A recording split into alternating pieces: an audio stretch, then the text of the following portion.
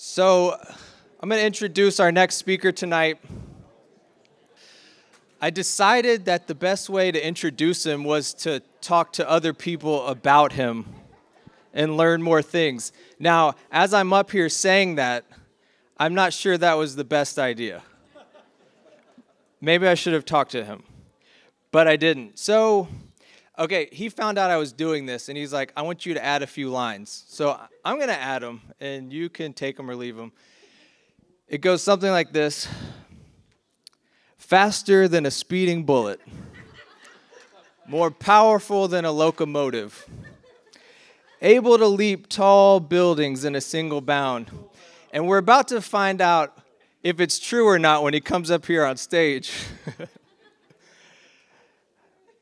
But anyway, this is what other people said about him. I typically ask, describe Mark in one word, and some people couldn't do it, so it's a phrase. But we had a lot of repeats, which means either it must be true or nobody really knows the guy. Huggable. When you see him, you want to hug him, and you want to be hugged by him.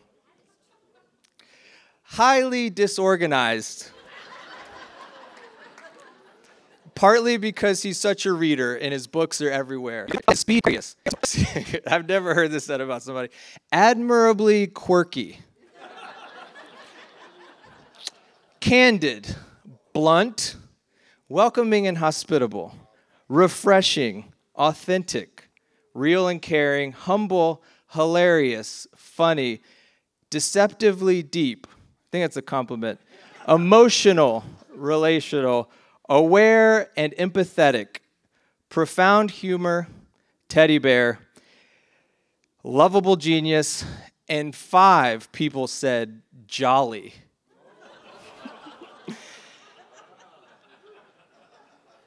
Rich in his relationship with the Father, his identity is from the Father. I like this one. His laugh sounds like 1,000 rivers.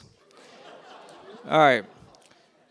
I also learned that they have, Mark and Tacey have 2 kids. How many grandkids?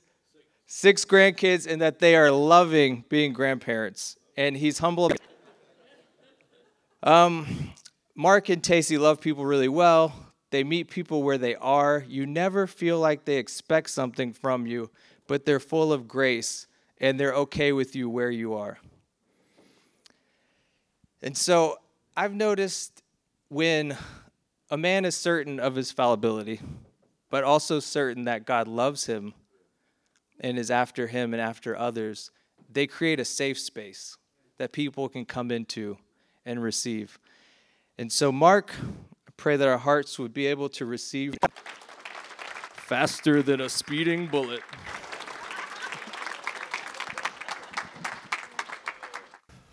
You know, it's every boy's dream when you grow up that people look at you and say things like, shakes when he laughs like a bowl full of jelly.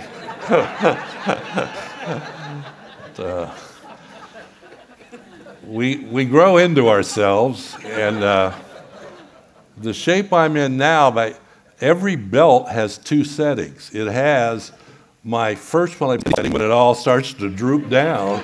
So by the end of the day, I'm like ratcheting back up. Because it dropped down into the default setting, and it just makes it hard to buy a good belt. And you just hide the ratchet in there, and people don't recognize that. I would rather be here than my favorite bar. I mean, this is a good group of people, and it's so much fun to be together. And but as you know, I did a deep dive this year to try to find a good opening joke, and I did not succeed.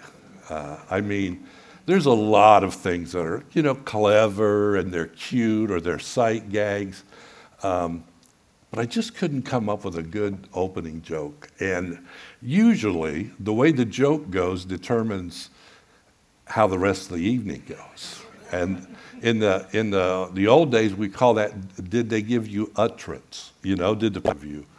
And But I did have two that almost made it, all right? And they're not that good. I just want to tell you that. So a priest and a rabbit and a minister walk into the bar, and the bartender says to the rabbit, "What do you want to drink?" He said, "I don't know. I'm just here because of autocorrect." See, so I mean, it really wasn't that good. But I mean, it was good for honorable mention. The other one was that I did find out during World War I, the Army was involved in a project where they were crossbreeding a homing pigeon and a woodpecker. They said it could deliver the message and knock on your door at the same time. And you see, the woodpecker had the. I know the California people. You're not getting that. It's the woodpecker was like knocking on the door. So, anyway. That one wasn't that good either, but you should have seen the ones that didn't even make that cut.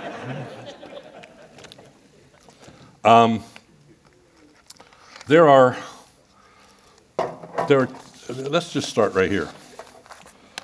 There's two kinds of things in the world, shakeable and unshakable. So I'm going to ask you, fame and fortune, shakeable or unshakable? Shakeable. God's approval, unshakable. I might meddle a little bit here. My opinion about things, shakeable, unshakable. God's eternal word, unshakable. Now, see, Brian, and I'm going to paraphrase Brian, but now that I realize that Brian is simply paraphrasing Kathy, Brian has encouraged us to entertain the possibility that my perspective might be incomplete. It's a nice way to say that, isn't it? Can you entertain the possibility that your perspective might be incomplete? You heard it second here. So, my 5-year plan, shakeable or unshakable? Shakeable. God's eternal wisdom, unshakable. My best efforts, shakeable. Have you ever overestimated your own sufficiency? You know? The sustaining grace of God, shakeable, unshakable, unshakable. My self-sufficiency, etc. All right. When we came up with the theme, I started pondering the word enduring, and as we all did, and everlasting, eternal, unfailing, unshakable, after the order of Melchizedek, by the power of an indestructible life. I just like that. The power of an indestructible life. So I want to say three things. The first one is power fades, but the word of the Lord endures forever. The second one is he has transferred us from the domain of darkness to the kingdom of his beloved Son. And the third is we have been transplanted into the house of the Lord where we flourish. Now, the thing I love as I meditated on the grass withers, the flower fades, but the word of the Lord endures forever. And I found myself, whenever I see the word of the Lord, the law, commandments, etc., I found myself replacing that with what God wants. So the grass withers, the flower fades, but what God wants endures forever. The psalmist says, thy word have I hidden in my heart that I might not sin against thee. I have hidden what God wants in my heart that I might not sin against thee. Are you tracking with me okay? Is that okay? Okay. Paul said, I delight after the law of God in my inner man, in Romans 7. I delight after what God wants. When we can move towards hoping, then I believe we're moving from a shakeable foundation to an unshakable foundation. Okay? So, what God wants.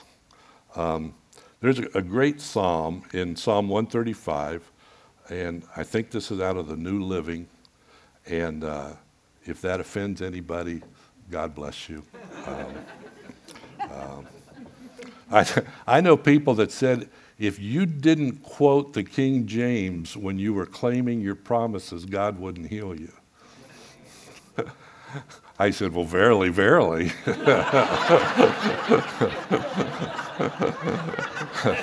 Verily, verily, I say unto thee. Rise up and walk. But Psalm 135, and I love this. He says, I know that the Lord is great and that our Lord is above all the gods.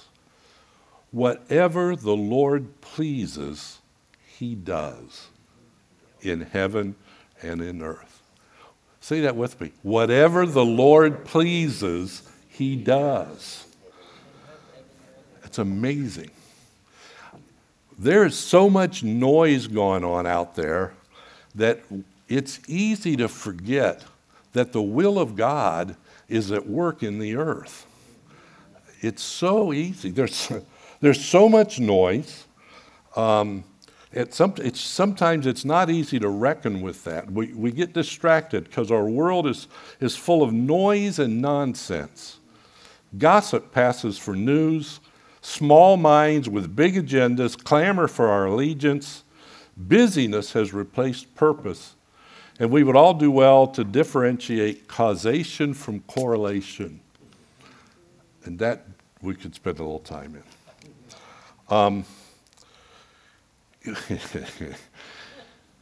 You get to a place in life when you realize there are more horses' asses in the world than there are horses.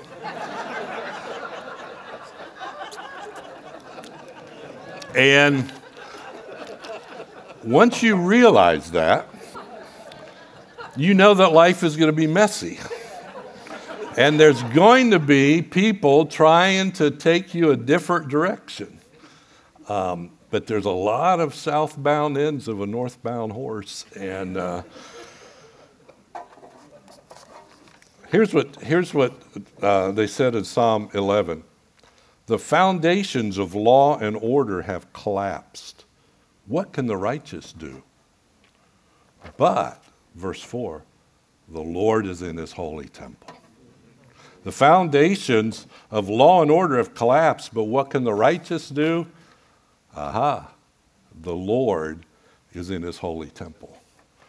The Lord still rules from heaven. It doesn't matter what's going on, the Lord still rules from heaven. I like that. What can the righteous do? But the Lord is in his holy temple. Which reminds me of my son's favorite Jewish joke. It's not about Jewish people. It's a Jewish joke.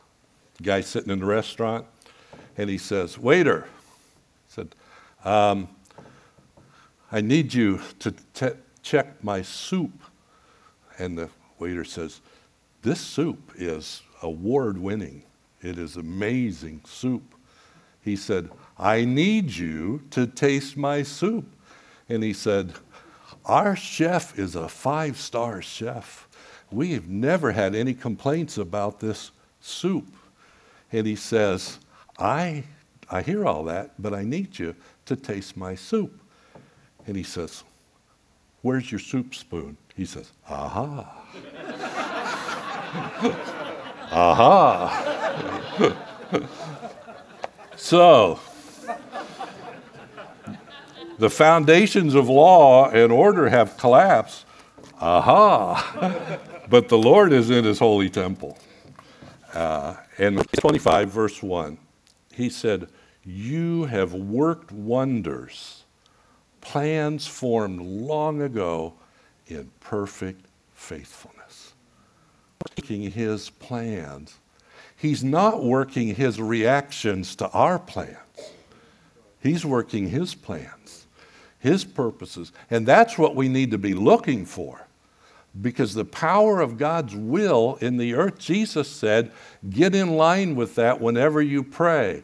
Say, Father, your kingdom come, what you want done, let it be done. And Jesus modeled that. Father, in the garden, he says, I would like to see this right now. Nevertheless, not what I will, what you will. So in Ephesians 1, he says God works all things after the counsel of his will. And he called this his eternal purposes. This is the constant, unchanging nature of the reign of God, the kingdom of God, the love of God in our lives, God working out his eternal purposes. Now, I believe that in our lives, God is moving us from shakeable to unshakable. And the first time that I kind of ran across this was in the end of the Sermon on the Mount. And I was reading that one day, and he says, sorry, I just saw him. So let me go back. In James 1, he said, in the exercise of his will, he brought us forth by the word of truth. And he said, as many as received them, he gave them the power to become the children of God, who are born not of the flesh, nor of the will of man, but by God. So we are birthed by God. We were wanted. And that is the basis for identity that our culture is looking for. I preached the microphone right off the side of my head.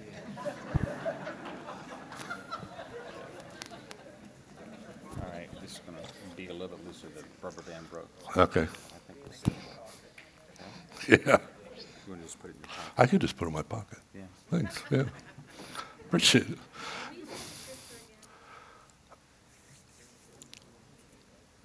James 1, verse 18. In the exercise of his will, he brought us forth. We were wanted. We were planned. We were nurtured. We were carefully knit together. And in the world today, there are so many inadequate bases that people are clinging to for who I am, for identity. You know, gender is a horrible basis for identity. Sexuality is a horrible basis for identity. A status is a political party. These are all horrible and incomplete and inadequate things when it comes to a foundation for identity. We have what they're all looking for. We have the Father who birthed us into his kingdom, into his family, and that's one of the things that we have to offer. All right, so back to Matthew 7. Therefore, everyone who hears these words of mine and acts on them may be compared to a wise man who built his house on the rock. The rain fell, floods came, the winds blew, slammed against that house, and it did not fall, for it had been founded on the rock. I remember when these words became real to me, that my life could become stable, could be built on an unshakable foundation by taking seriously Jesus' words, especially the ones that he had just brought out in the Sermon on the Mount. So his desire, even in that sermon, was that our lives would be, again, would be unshakable. I'm running out of synonyms, but that's the piece. All right, so what I think is to transfer us from the shakeable to the unshakable, migrating us to a new platform. And one of the illustrations of a scripture, this was one of Michael Cook's favorite scriptures in Deuteronomy 8. He said, "You shall remember all the way which the Lord your God has led you in the wilderness these 40 years, that he might humble you, testing you to know what was in your heart, whether you would keep his commandments or not. In the wilderness he fed you manna, which your fathers did not know, that he might humble you, that he might test you to do good to you in the end." I think we underestimate how important humility is to the Lord. Grace comes to the humble. I heard a guy the other day, and he said, if you're humble, you'll never stumble. And, you ponder that a little bit, and it's like, yeah, how many things have I gotten into because I wasn't walking in humility? But the Father will go out of his way to put us in situations that will enable us to be able to humble ourselves so that he can pour grace out on us. And it says he did this to do good to us in the end, obviously. So the illustration that I've been using that works in my own head, but we all know how convoluted that is, so maybe that'll work for you, maybe it won't. But it's trucks, and one's full and one's empty, and they're backed up to each other. And the manifest for everything in truck number one is signed over to truck number two, okay? So God now owns everything. But what he has to do now is start moving stuff from one part of our life, from the to the shakeable to the unshakable. He's unloading, and he does this over our lifetime. He's unloading from one foundation, and he's transferring us over into the kingdom. Now, Tacey and I have found that the situation, normally works something like this. God exposes something in one of us. Maybe it's impatience. I used to think I was really patient. Then I found out I was just too lazy to get mad. And you don't get as many points for being too lazy to get mad. It's like the guy said, my nephew was so lazy he married a pregnant woman to have kids. And anyway, but so something comes up, and one of us recognizes that we're, like I'm impatient. Well, the fact of the matter is that I am insufficient on my own. And so the Father will expose that, usually in relationship. Because remember, the fruit in the kingdom, it's moving from the fruit of accomplishment to the fruit of character. And that's the move, the direction that God is taking us.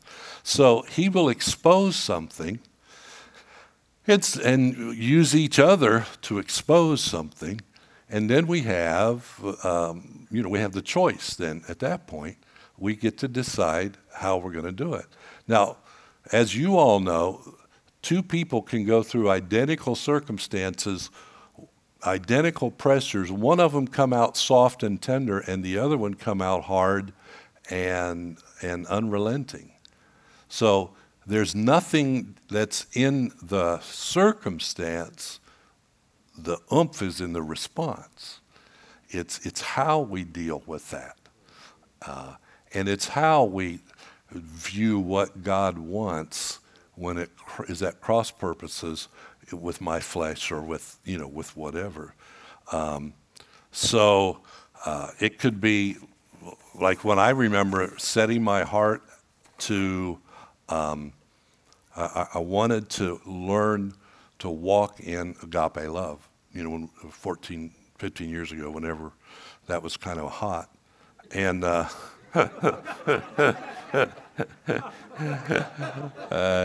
and so because I mean, if you can't follow trends, trendy teachings. But I really was serious. I believed that was God's absolute, and that everything grows out of that, and everything works through that. And so I want to walk in agape love. And then I sat around and waited for that feeling of love to overtake me, lift me up, and have me do things that I wouldn't have thought of doing. And guess what happened? Nothing. Absolutely nothing. I was talking new, but I was still acting old. And so then we find out that if I will say to the Lord, Father, I need you to help me to love my wife and my kids and my church and my neighbor and my coworkers. I need you to enable me, to anoint me for that. And then we move from love as a feeling to love as active goodness. And we end up getting moved from the shakeable to the unshakable. Same way with joy. I love, I got the joy down in my heart. But what I really had was I got the happiness, because it was all based on circumstances. Have a good day, I'm happy, bad day, unhappy. And so God will expose that. He will lead us somewhere. He will expose that so that we can press into Him under His care, under His direction, under that there is inspiration no matter what circumstance is going on. And that's how we can deal with suffering, when it comes into our lives. The same thing, there's always, God's always moving us. I was trying to think of another example. Love, forgiveness. Oh, here we go. When I was young, I spent a good part of my life trying not to be bad.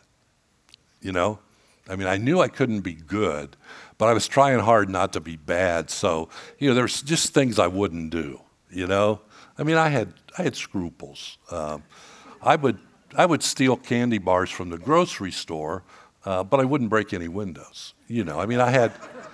I had ethics, and there was a place that I just wouldn't go. But for some reason, God's not particularly excited about me holding back from breaking windows when in my heart of hearts, if I thought I could get away with it, I would. So He gave us a righteousness of His own.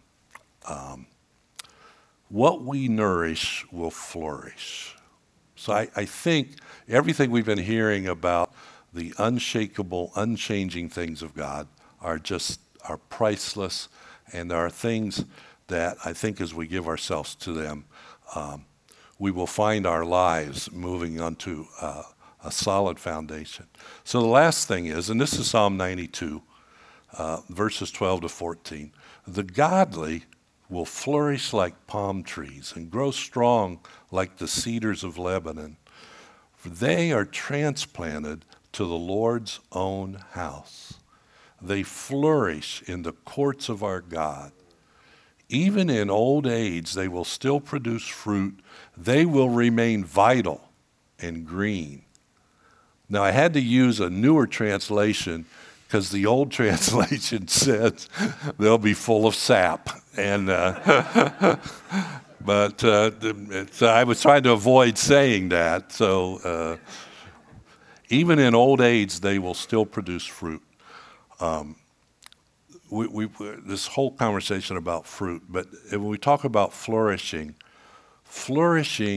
in the house of the Lord has to include assisting others to flourish around us, facilitating growth, creating opportunities for the gifts of others, being that constant, faithful, loyal presence for them, rejoicing in their success without competition with ours.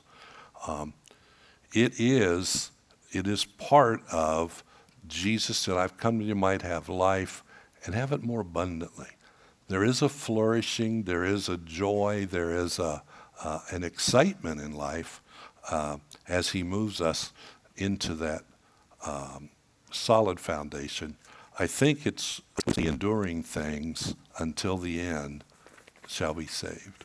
Amen? Thank you.